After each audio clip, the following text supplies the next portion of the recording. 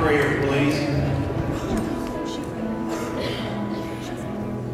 Anybody wake up this morning and wonder what that wet stuff was? Rain can be a sign of God's blessing. So I want His rain to fall on us today. Okay, so let's be ready to receive what He has for us this morning. Let's pray together. Heavenly Father, we love You today. We magnify Your name. We magnify the name of the Father and of the Son and of the Holy Spirit. Just as we sang just a minute ago, at the name of Jesus, the darkness has to tremble. The demons believe and they tremble because they know the greatness of the name of Jesus. They know the power of the Holy One. And Father, I pray we would know that power today. God, far be it from us to let an evil spirit have more respect for You than we do. And so, God, I pray that we would respect You. At the same time, God, I thank You that You are our Father and You call us to come and to know You. And I thank You, God, that You have a word that needs to be spoken here today. And God, I just pray that I would get out of the way so that that can come through clearly. And we might hear from You. God, if it's Brent speaking, it's going to be a big mess. But if it's You speaking and Your Holy Spirit speaking, then we're going to hear what we need to hear. And the blessing is going to follow. And so, God, we just desire that today. We desire more of Your word, more of Your presence, more of Your holiness, more of Your wisdom. God, I thank You for every person that's gathered here today. I thank You for every person that's going to watch this service online. I thank You for those of our membership who cannot be here today. They may be traveling, other obligations. God, I pray You protect them and bring them back to us. But God, today isn't about us, it's about You. And so, Lord, we want Your name to be magnified here today.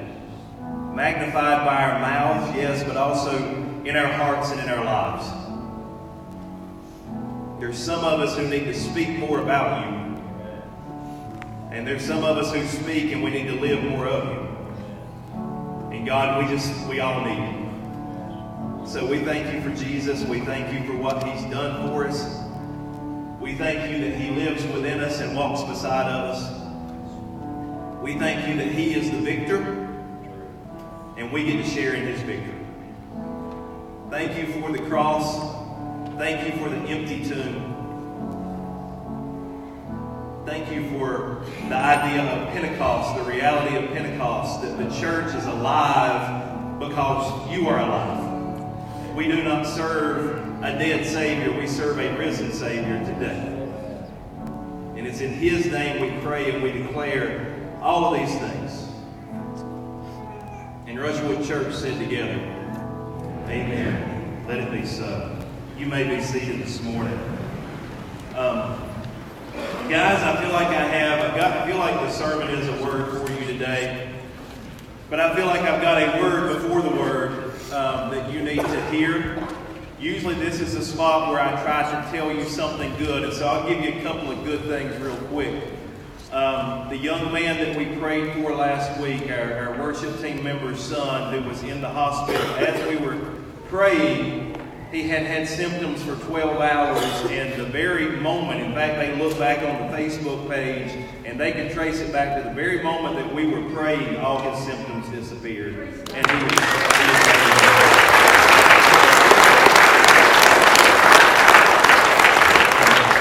if you think that was because I was leading the prayer, then you are sorely mistaken. That was nothing about me. That was God and His goodness. And we had prayed that we might see His power manifest. We had prayed that we might know that it wasn't a coincidence. And so we saw healing that was not a coincidence last week. And I just praise God so much for that. Also, I have not been able to be at the Love Life movement the last couple of Saturdays, but this is an odd praise report. But one of my pastor friends who was there, and his church was there yesterday, reported that there were only 6 women, and that's 6 too many, but there were only 6 women that showed up at the abortion clinic in Greensboro yesterday, and sometimes they have up to 20 on a Saturday. So the numbers are dropping. You know why the numbers are dropping? It's because the church is praying. And so let's pray that God would shut that place down, and that that place of death would become a place. He's doing it already. Those are a couple of good things that God is doing. But the word I want to share with you this morning, and I know when we did our church survey, we had a couple of people who complained that sometimes I get too political, and so you're really not going to like this. But I think the church needs to be aware, okay? Part of my calling is to be a watchman on the wall and to point out when danger is coming and when the enemy is advancing. And understand, our enemy is never flesh and blood.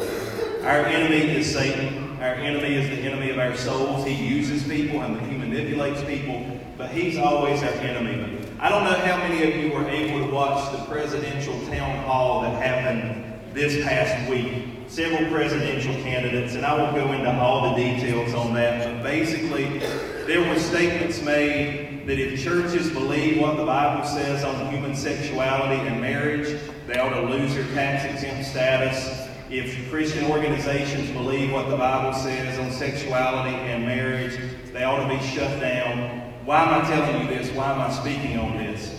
You need to understand, I believe this firmly, there is a day coming, and I don't know when that day is going to be made manifest, but the voice is already out there.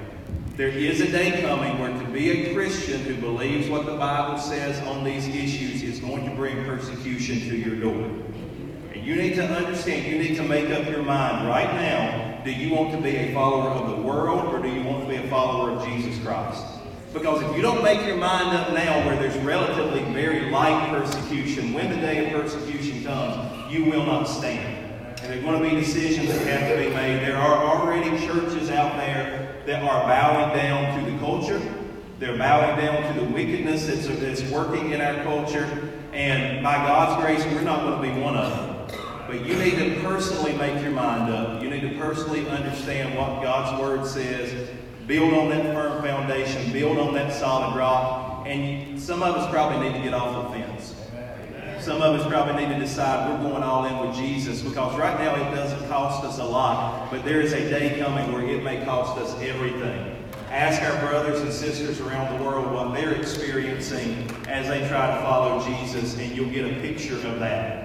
And y'all, I'll be honest with you, if that offends you, you can come and talk to me, and I'll be glad to talk to you, but I'm not backing up on what I just said. You need to know that this is not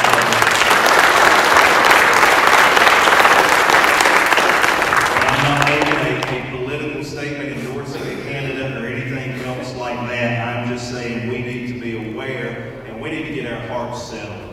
If you're playing church, if you're playing around with Jesus Christ, you don't need to do that. You need to go all in with Him.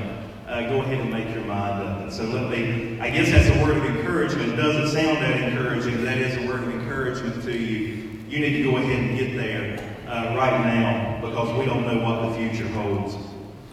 Well, today we are continuing our series. Our series is called Overcoming. And the premise behind this is if you're going to live the Christian life, you're going to have to overcome some things. It's not always going to be sunshine and roses. It's not always going to be easy. I heard a pastor talk about churches that always put things that way. They call them gummy bear churches. He said you sing a couple of positive songs and you hear a motivational type message and then you go home and you think that's going to prepare you for the battle at hand. But life is not always like that, is it? And by the way, I love once in a while to give you guys a great positive sermon. It's not that I'm never going to do that. I think that has its place too, where I encourage you and build you up. But at the same time, we have some things we have to face in life. We have some things that we have to overcome as we live with Jesus. And last week we talked about overcoming fear. And I did, you guys laid your cards down here, and I said, you know, guys, don't put your name on there. I don't need to know who has what fear, that sort of thing, to be able to pray over those things. But I would say the number one thing, and I read the cards, and then I destroyed the cards, and so everything was kept private except for me and my prayers. The number one thing that I saw on that was that people are concerned their children will not make it to heaven. That was the number one fear of this church. And I understand that because of the culture that we have. And I want you to know I'm praying for you, and I'm praying for your kids, and I'm praying for my kids. Because I have 4 kids, and I don't know what they're going to face, and I don't know. We're doing everything we can, my wife and I, to make them. I don't care if they're successful in the world's eyes. I want them to be successful in Jesus' eyes. That's what I care about today. That was the number one fear, and so we're definitely praying about that. Failure was mentioned. Other health issues were mentioned. We all have fears that we have to overcome. And so we talked about that last week. Next week, we're going to talk about overcoming addiction. And addiction is so prevalent in our culture right now. And it's very prevalent in Randolph County right now. You guys know that. I'm pretty sure you're aware of that. You just drive down the road and you can see people walking down the side of the road who show signs of addiction. I'm not trying to judge. I'm just saying the signs are there. You've heard about the overdoses that are happening in this county. So I think that's going to be a timely message. And then the final week we'll be talking about overcoming depression. I will be in Israel, Lord willing, and everything's protected there. So I'll be in Israel, and Pastor Jason will bring you that sermon. And so Jason's going to do a great job. That one's really going to bless you as well. So that's what we're talking about coming up. But today we're going to talk about overcoming anger. We're going to talk about that issue. I don't know, I'm not going to ask Paul or anything right now, but I'll just be one to say anger is something I have struggled with in my life. It's something that I've had to fight to overcome. We have a thing in our family we call the Tysinger temper. And it's passed down from the guys. And we kind of laugh about it, but it's been passed down. If you know my dad, you're like, Charles is the most gentle, kind guy in the world. I can't believe he has a temper. But he's had to overcome that and wrestle with that in his life. I've had to overcome that and wrestle with it in my life. And it goes back. There's a thing called generational sin, and it can be passed down from generation to generation, and you have to break that. You have to overcome that. Our premise for this series, let me mention this before I move on. Our premise for this series is that we can overcome anything because Jesus overcame everything. We can overcome anything because Jesus overcame everything. Now, will you be defeated if you go at it on your own? Oh, yeah. Absolutely. If you try to do it in your own strength, you will fail. But through the strength of Jesus, through the power of the Holy Spirit, we can overcome anything because Jesus overcame everything. Hey, and I'm going to say this right now, guys, because I guess I've thrown some heavy stuff on you at the beginning of this sermon. I need you to talk back to me today. I need you to respond, okay? As I'm preaching, I want you to feel free to respond back. Not maybe whole sentences or paragraphs, but some affirmation, some words as we're going along. Let me know if you're getting what I'm saying, because what we're going to talk about today is really important. If I did a poll today, and if I asked you if you had an anger problem, if you had anger issues, maybe someone would raise their hand and say, yeah, I deal with that. But I think there would be a lot who probably would say, no, I'm really good. That's not one of my issues. And some of you would be telling the truth, and some of you would be in denial. Anger is a real easy thing to deny. Anger is a real easy thing not to admit that we struggle with. It's nothing that anybody really wants to admit, and it's really easy to dismiss anger issues if you have them. I've heard people say, and I've even said this before, I'm not angry, I just get frustrated. Can you tell me the difference between anger and frustration? I mean, there's such a fine line, When I'm frustrated, I'm usually angry, and when I'm angry, I'm usually frustrated. And so we'll put another word on it, a euphemism that makes it sound better. Or if you're in Randolph County, you get frustrated. I don't know. Either way, we dismiss it that way. Or I'm not angry, I just know my rights and I take up for myself. Okay, and I get that, and we should respect ourselves and we should love ourselves, but there is a point where taking up for ourselves can become an aggressive thing, it can become an abusive thing, it can become a thing that's wrapped in anger, and so I don't know if we let ourselves off the hook that way. Or somebody might say, I'm not angry, I'm just expressing with my emotions. Okay, but if your emotion is anger and you're expressing it, you're an angry person. So, no matter what kind of excuse we make for ourselves in this, sometimes we just have to admit, I struggle with this. I think, and I may be wrong on this, I feel like most of the time it's more of a men's issue than a women's issue, but I'm not sure that's 100%. I think we can have, I've known some angry women in my life. Not my wife, she's perfect, but I've known other people who are angry. In fact, probably as a pastor, my top 3 or 4 people who were the toughest to deal with, no offense ladies, were ladies, and they had anger issues. So it can be a man's issue before I get myself in trouble. It can be a man's issue or a woman's issue. But I think a lot of guys deal with this. I know that I have over the years. So in case you're in denial, I want to give you a real quick quiz on anger. This is from a psychologist, and I hate to even say this, but he's from Duke University. Yeah, we're praying for all of you that just like that. But he's from Duke University, Duke psychologist. His name is Dr. Redford Williams, and he came up with just a 7-question test to help you know if you have anger issues or not. And so each one of these you answer yes to, you can give yourself mentally another point. And the more points you have, the more that you probably have an issue with this. So let's see if we can be honest on this. The first thing that we would say yes or no to is, I get mad over little things. Hey, wives, don't look at your husbands right now. Just don't do that, okay? Just everybody, be your own person right now. I get mad over little things, yes or no? I have trouble being patient. We were standing in the line yesterday, and we went up to NASCAR days. We had a few things that we got Richard Petty to sign yesterday, and we were standing in the line, and it was wrapped around the building, and my son Aiden said, notice how everybody's all grumpy when they're in line, but the minute they get up there to him and talk to him and get some things signed, they just take their time and they're all happy, and everybody slows it down for everybody else. Do you have problems being patient? Do you get upset in lines? Do you have trouble waiting? Number 3, I tend to complain often. I tend to complain often, yes or no to that one. Number 4, I hold grudges against people. Do you forgive quickly, or does it take you a long time to get over things? Okay, I'll be honest with you. I'm a person, it takes me a long time to get over things if I'm not careful.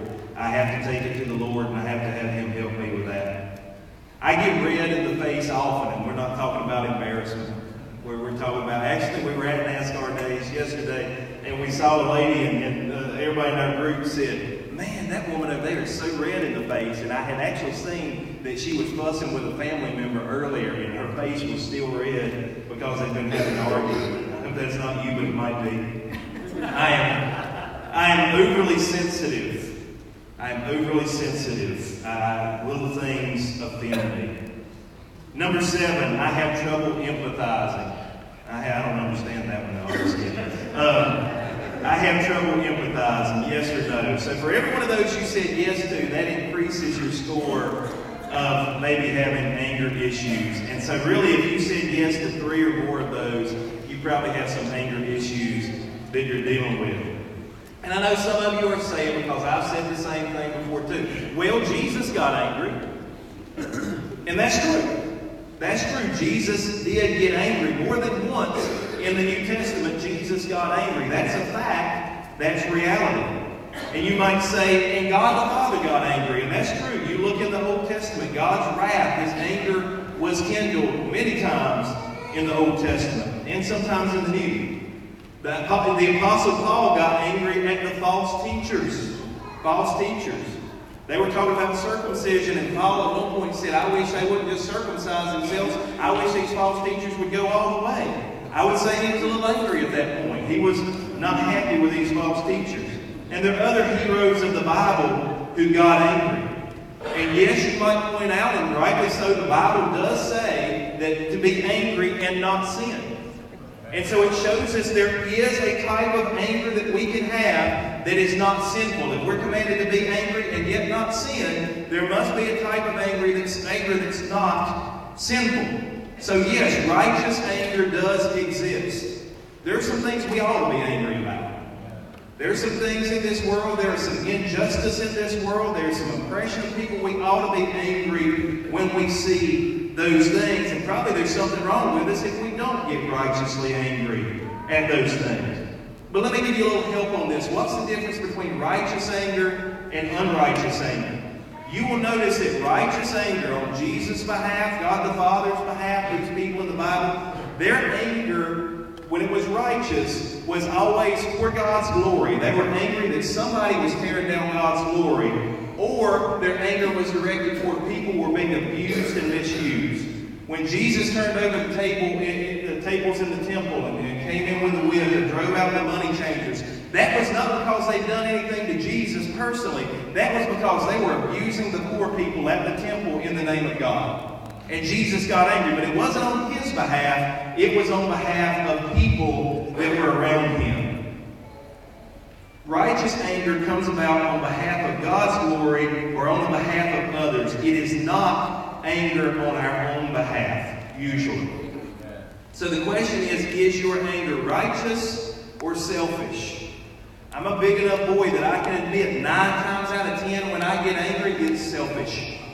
It's not for God's glory. It's not for somebody else. Somebody has done something wrong to me, and I get angry on my own behalf, and therefore it is not righteous anger. And that type of anger needs to be overcome.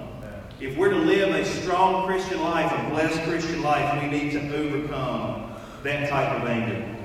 Now, when I was studying this, I did not think I was going to go this way with this sermon, but I believe that God really gave me something for you today. At least it helped me. When I learned this, I was like, it's almost like a light bulb went on. And this helped me, so I hope it helps you as well. If it doesn't help you, then it was just for me. But I don't think so. I think God shared it with me so I can share it with you, and I think maybe it will help you as well.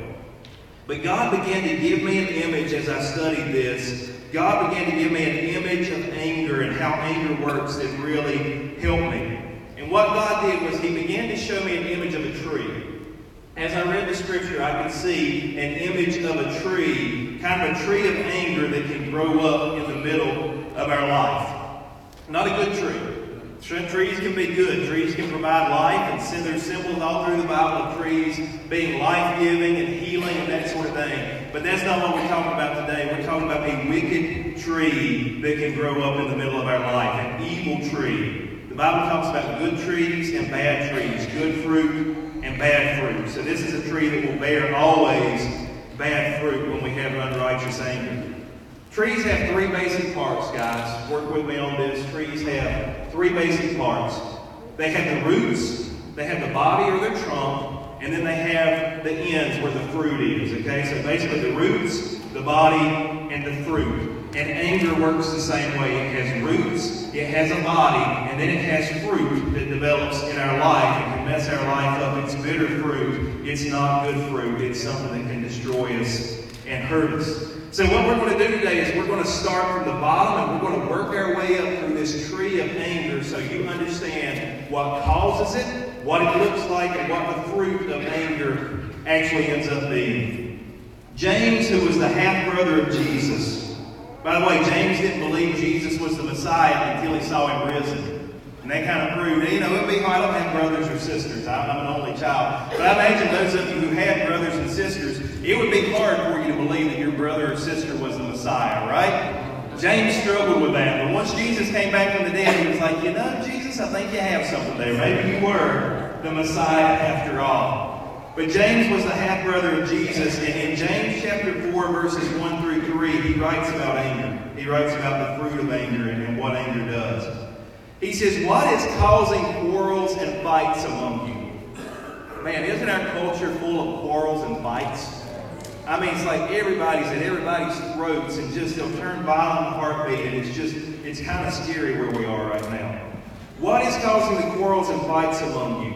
Don't they come from the evil desires at war within you? You want what you don't have, so you scheme and kill to get it. You are jealous of what others have, but you can't get it, so you fight and wage war to take it away from them. So what is James telling us here? What is the root of anger? Well, the root of anger is a spirit of entitlement. You might want to write that down somewhere because that's important. The root of anger is a spirit of entitlement. We get angry because we don't get what we want, or we get angry because we get something we don't want, and deep down we feel like we deserve for it to go our way. It should have gone my way. I should not have had this bad thing come into my life. Or there's good things that should have come into my life, and I did not get those. And so because we have this spirit of entitlement, we think it should go our way, and then builds up resentment and bitterness and anger. And so the root of anger many, many times is a spirit of entitlement. But you think about that. If we feel like it should always go our way, nothing bad should ever happen to us, only good things should come our way, that's really arrogance. That's really an arrogant spirit. That's really a haughty spirit. If we think we're too good to ever have anything go wrong for us, or we're so good that everything, I'm such a good person, why is God not blessing me like He's blessing that person? You ever thought that? That's where anger can come into us. Anger can settle down in our spirit. Think about it this way, y'all. Humble people, if you know somebody who's truly humble, how many times have you ever seen a humble person get angry? I don't know if you ever have. If somebody's truly humble, you won't see them, at least not unrighteously. You don't see somebody get selfishly angry if they're a humble person. Think about somebody, don't call any names, don't speak it out or anything like that, but think about somebody right now in your mind that you think is entitled. Somebody who has a spirit of entitlement. And then think about how many times you've seen them get angry. Not calling any particular group out right now, but some of the college students around our land. Man, they feel like everything ought to go just their way, and it ought to be like this. And if you mispronounce their name, or if you don't get their pronoun right, or whatever, they go crazy. Yell and scream, and just lose their minds. It's a spirit of entitlement that leads to this anger in people. I get angry because I think I'm too good to suffer. I get angry because I think I'm above pain. I get angry because surely I shouldn't have to wait in line. Surely when I go to the fast food restaurant to pick something up real quick, there shouldn't be a line for me. I shouldn't have to suffer through that. I shouldn't have to put up with that. I get angry because I'm entitled to better than this. I'm entitled to better than this. Y'all, my brain is wired up in such a way that I notice patterns. I always have. I notice kind of patterns and things that happen and try to put it all together and figure it all out. And I noticed when I came back to this church as a pastor, and we had, you guys know the story, we had to make a lot of changes here. We had to do a lot to turn this church around. This church was going to die if we didn't make some changes. So as we made changes, people would leave. And once in a while, sometimes, they wouldn't just walk out the back door and disappear. Once in a while, if I was lucky, I would get the exit interview. And they would come to me and they would tell me, Pastor, this is why. And I always actually appreciated that. I appreciated that much more than just saying, hey, where did they go? I hadn't seen them in a while. Oh, they're in the church down the street now. I liked when I actually got those. And so they would tell me why they were leaving. And one of the patterns I noticed is sometimes they would tell me that what they didn't like, usually it was the music, or sometimes it was my preaching or whatever, and they would give me that. But then a lot of times they would add in this, and I noticed this happen more than once. It happened several times. They would say, I gave a lot of money around this place. Or sometimes they would say, I did a lot of work for this church. And as I started to think through that and try to understand, God, why do they keep saying this? What they were saying is, I did my duty, so therefore I was entitled to get what I wanted. And since I didn't get what I wanted, I'm going to take my ball and I'm going to go home. It was a spirit of entitlement that led to anger, that led to a breaking off, a disunity, and a separation. Anger can do that a lot. But at the very root of it was this spirit of entitlement. It should have gone my way. I've earned that right. If you're a husband who is constantly angry at his wife for not keeping the house clean enough, and maybe she doesn't do a great job and she's the one that does the cleaning of the house. Maybe she doesn't do it well enough. But if you're angry about that constantly, below that anger is the thought, I deserve to always live in a clean house. I'm better than that. It should always be clean. It should always be well taken care of. There's a sense of entitlement at the bottom of that. Sometimes I'm just giving you guys examples to try to get you to understand where I'm coming from. Sometimes we'll take our kids to the store, and we have 4 kids. We broke the American cultural rule, and we've got more than 2. We've got 4 kids, and I'm an only child, so I'm not throwing off on that. I'm just saying we broke that rule, and we have multiple children. And our children are kind of getting older a little bit now, but especially when they were smaller. We go to the store, and guys, you cannot imagine. Most of the time we will have my mom watch the kids while we go to the store or whatever. But when you take 4 little kids to Walmart, you cannot imagine the amount of angry looks you get at people. And look, my kids are pretty well behaved as kids go. People tell me, Brent, your kids are so well behaved, and I always answer, that's because they know they have to be. I don't give them an option, okay? It's not, what, would you like to behave today or not behave today? No, you're going to behave if you're going to be around me, or you're going to get in trouble. So my kids are pretty well behaved, but still, people give you these nasty, ugly looks when you take 4 little kids out. And they're little kids. They're going to make some noises. They're going to do some things that aren't, adult-like. They're going to be little kids. And so we get these nasty looks. And I just got where somebody give me a look like that, and I just give them a look back. I don't know what your problem is. But underlying all that was an idea of basically saying, I deserve to shop here without having any noisy little kids around. I deserve to shop here without being annoyed by other people's children. And look, we've all seen kids get out in public and act crazy, right? Okay, that's not what we're talking about. They had an entitlement idea of, these kids shouldn't be around me. I shouldn't have to be bothered by that. What am I saying? I'm saying the root of anger is a spirit of entitlement. I'm too good to have to go through this. I'll have better than what I'm getting. The problem with anger is it doesn't stop with just that spirit. That's the root, but it grows up. It grows into something very real, very palpable, very present.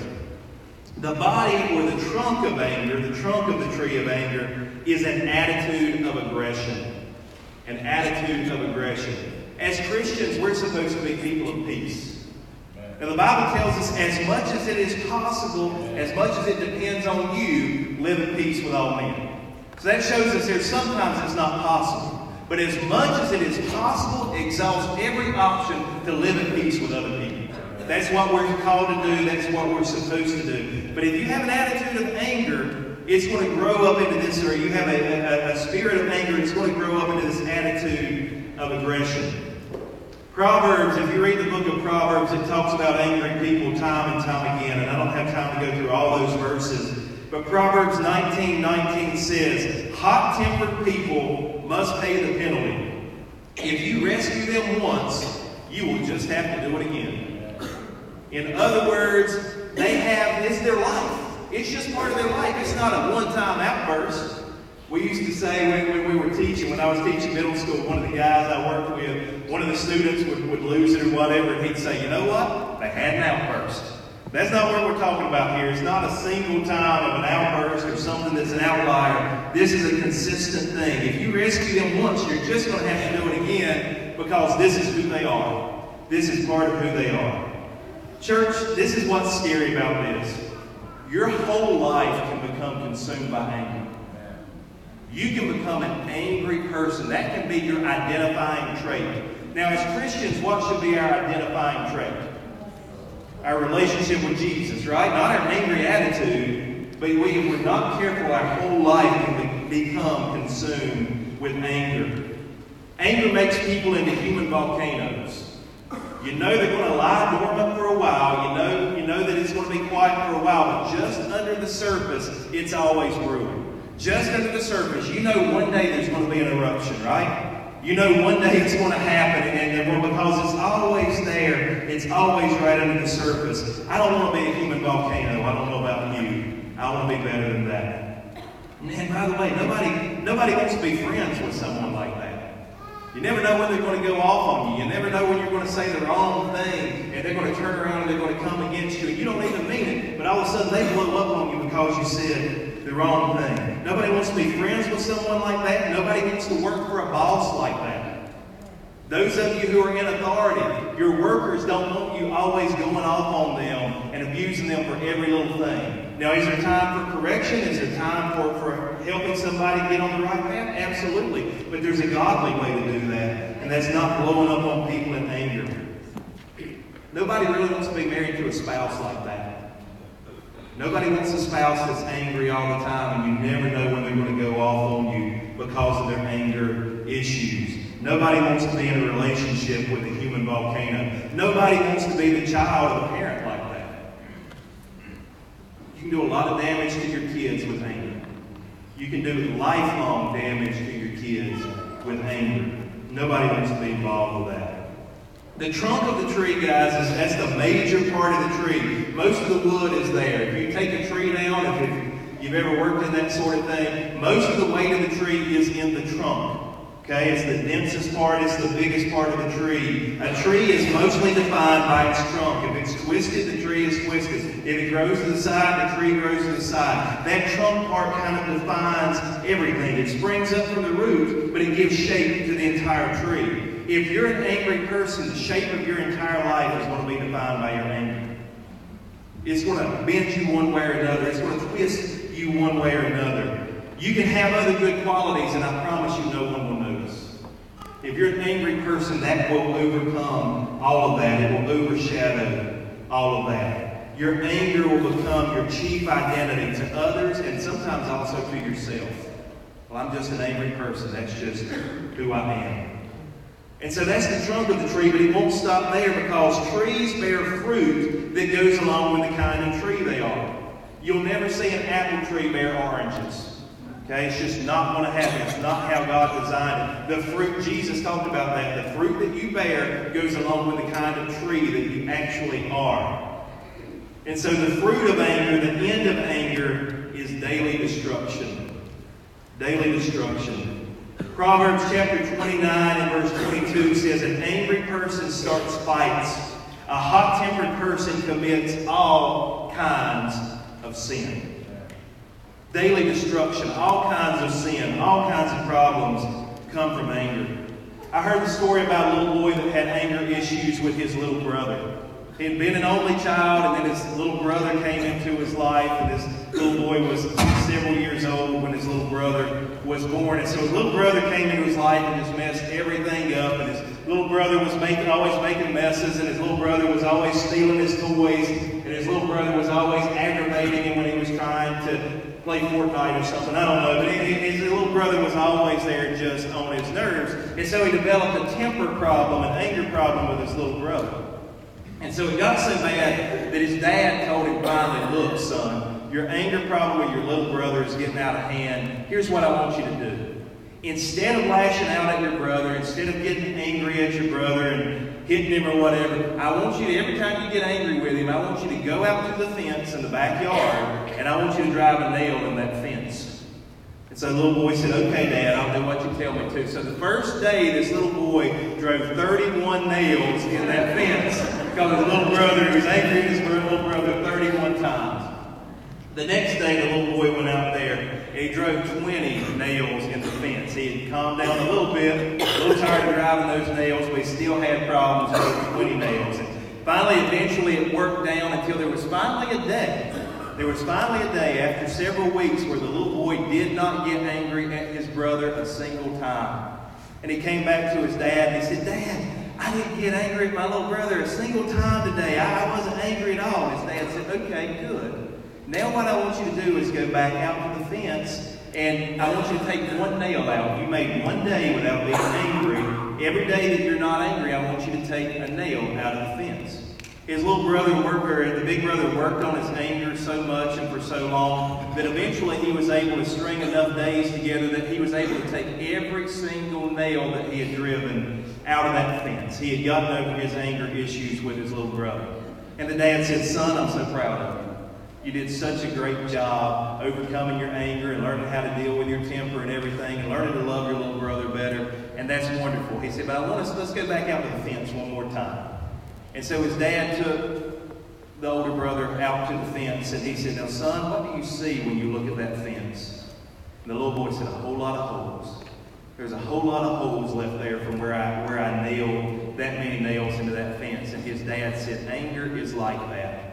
You might overcome it, you might get over it, but you're going to leave a lot of holes in life because of your anger. Same way with us, guys. If we have an anger issue, we can leave holes in a lot of things if we let our anger get the best of us. Anger can put holes in friendships. I don't know about you, but I have people who I used to be really close to, and I'm not close to them anymore, and anger was a part of that. Anger can put holes in marriages. You can repair it and you can fix it, but if you've got a spouse that's angry, or especially if you have two spouses that are angry, you can do damage to your marriage that will never fully recover. It will never be exactly what it could have been unless God just miraculously gives you grace on that. It can put holes in marriages. Anger can put holes in families. How many family members are estranged from other family members because of an outburst of anger or an episode of anger? Anger can put holes in careers. I remember a lady that worked with me when I was at the middle school, and she talked about when she first started teaching, she had a little bit of anger issues and unruly kids, which is never a good combination. And she said this one little boy smarted off to her one day, and she said her fist went back like this. And she said, I watched 30 years of teaching go back to my side. I was able to teach for 30 years because I got a hold of myself and did not do what I wanted to do. But how many people have lost careers because of anger? Have lost jobs because of anger? Anger can put holes, maybe most tragically, in our Christian witness. If somebody sees you angry, it doesn't matter the other good things you do. If someone sees you lose it, it can kill your Christian witness with that individual, maybe forever. Maybe for the rest of your life and maybe for the rest of theirs. Anger puts holes in the good times and what could have been good memories. Good things going on. One of the most stressful situations, I think, that a person could possibly have is a family vacation. Let's load everybody up in tight quarters and drive for several hours. That sounds like a great idea. And by the time you get something that could have been really good, supposed to be a fun and relaxing time, something goes wrong, you lose it, you snap on your kids or whatever. Should have been a great memory, but because of anger, instead it was a bad memory. It can do that sort of thing. Anger puts a lot of holes in a lot of things. The fruit of anger is daily destruction. Whether it's big destruction or small destruction, it always destroys something every day. And that's why we have to overcome it. That's why we have to overcome anger. As I told you, I'm not standing up here and telling you I'm a person. Some things I preach on I've never really had to deal with in my life. This is one that I have to deal with. This is one that I have struggled with over the years. So God showed me this, and hopefully He's showing you this as well. If you need to overcome anger, you cannot deal with the fruit. You have to deal with the root. You cannot deal with the manifestation of it. You cannot deal with the daily destruction. You have to get all the way down to the root, and you have to deal with the root cause of anger. Too many times we give into anger constantly, and we'll get a little bit better, but then we slide back on that, and we fall back on that because we're not dealing with the root cause. And let me go back to James, the brother of Jesus. What did he say the root cause was again? He said, James chapter 4, verses 1 through 3, what is causing the quarrels and fights among you? Don't they come from the evil desires that were within you? You want what you don't have, so you scheme and kill to get it. You are jealous of what others have, but you can't get it, so you fight and wage war to take it away from them. What's he saying? Your anger, my anger, much of our anger comes from a lack of humility. That spirit of entitlement must be replaced with a presence of humility, a spirit of humility. As long as you feel like you deserve better, as long as you feel like you deserve more, as long as you feel like you should never have to suffer or go through anything, you're always going to be susceptible to anger's grip. You're going to have to attack this tree of anger at the very root. The opposite of arrogance is humility, and the perfect example of humility was Jesus Christ. Perfect example of humility. Perfect example of selflessness. Philippians chapter 2 and verse 3 says, do nothing out of selfish ambition or vain conceit. Rather, in humility, value others above yourself. That's why there's no room in God's kingdom for stuck-up Christians. Value others above yourself. Put others above yourself. You're no better than anyone else. We all have to go through some junk in this world. We all have things that singe our souls and bother us, guys. Every single one of us, me, you, all of us, we have to go through some things in this life. I'm going to have to go through some things. You're going to have to go through some things. You're no better than anyone else. Philippians chapter 2, verses 5 through 7 says, in your relationships with one another, have the same mindset as Christ Jesus, who being in very nature God, did not consider equality with God something to be used to his own advantage. Rather, he made himself nothing by taking the very nature of a servant, being made in human likeness. In other words, Jesus was God. He was sinless. If anybody ever deserved a perfect life, if anyone ever deserved not to suffer, if anyone ever deserved everything to go his way, it was Jesus. He was God in the flesh. He was perfection. He was perfectly humble. He was perfectly good. But look at what Jesus went through for us. He had people spit on him. He had people mock him. He had people degrade him. Every bad thing that you can think about happening to a person happened to Jesus, and he was the only perfect person in this world. Jesus deserved good, and instead he had to go through bad. So what makes you think you'll be any better? Hey, let me get the reality to you. Let me put it to you this way. If we got what we deserved, we would get hell. That's all we deserve. We are people, we're just animated dust that's looked at God and said, God, I want to do my own thing. I want to be the God of my own life. If we got what we deserve, we would get a terrible life and then we would die and go to hell. That's what we would deserve. It's the grace of God that we get anything else. We're not too good. You know, that's what the grace is. We're not too good to suffer. We're not too good to go through some things. We're not too good to have some difficulties. We're not too good to experience some persecution. We're not too good for any of that. So what we need to do, the way to undercut anger, the way to get the root of this thing, is to follow the example of Jesus Christ. Philippians chapter 2, verses 14 through 15 says, do everything without grumbling or arguing. That's a command of Scripture. Do everything without grumbling or arguing. Now, I'm not saying that's easy, y'all. I'm not saying that's easy. I can complain with the best of them. But when I do it, I'm wrong. And when I do it, I should not be doing that. Do everything without grumbling or arguing, so you may become blameless and pure, children of God without fault in a warped and crooked generation. If you don't complain, if you don't argue, the whole world will notice there's something different about you. Because why is that? Because the whole world is complaining and arguing constantly. I hear this from so many people, by the way, when I preach funerals. Saints of God who have walked with the Lord for a long time, and I hear from so many family members, they'll say, you know what, they went through cancer, or they had heart disease, or whatever, but I never heard them complain one time. And I usually think, well, probably if you knew them back in their younger days, you would have heard them complain some. But they walked with God, and Jesus has worked on them to the point where they became blameless and pure. They didn't complain. They didn't grumble. They didn't argue. They were a testimony to their families of how to live a godly life. And we can be that too. In other words, the way to get rid of anger is to become more like Jesus. You want to be less angry, you've got to be more like Jesus. This world is terrible. This world will mistreat us. This world will break our heart. This world will singe our soul. But if Jesus took it without being overcome by anger, we can do it as well. Not because of us, but because of Him. Through Him we can overcome. Guys, I've already admitted today. That I've struggled with anger. That's been a problem for me for years. And just when I think I've overcome it, something will happen. You know, and it'll just be like, you know what? I'm depending on Jesus. I'm depending on His grace because I've not arrived yet. Something will remind me of that occasionally. I've already admitted it to you. And so if you admit it to me this morning, it's no big deal. Really, I'm not the one that needs to be admitted to, confessed to anyway. But I just wonder, would you let me just pray for you if you struggle with this?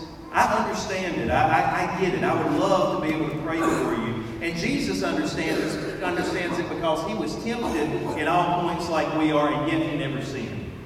So if you would just this morning, this is how I want to end up, no altar call, nothing like that. But if you guys could just bow your heads, close your eyes for just a second. I wonder if anybody here would just be willing to admit. I'm the first one with my hand up, okay? I wonder if you would just be willing to admit. Just slip your hand in and say, Brent, I struggle with anger sometimes. Will you pray for me? I struggle with this. This is an issue for me. This is an issue for me. Anybody else need to admit it? Sometimes I struggle with this. Thank you guys for your honesty. You can put your hands down and you can look back up here. We're going to sing a song. It's a song we have done many times here, but we probably haven't done it recently. But it's one that's going to be familiar to you. It's a song about the fact, the reality that Jesus can break every chain. There's no chain out there. The chain of anger, the chain of bitterness, the chain of fear, whatever's coming against you, Jesus can break every chain. If we'll just let Him, if we'll just surrender, He can break every chain. And so we're going to sing that as a declaration this morning. And then I'm going to come back up here and I'm just going to pray for all of us. I don't know about you. I need prayer daily. I need help daily to make it in this life and to live the kind of life that Jesus would have me live. So let's stand together. Let's sing this song, and then we'll close out in prayer together that God would make us look more like Jesus Christ.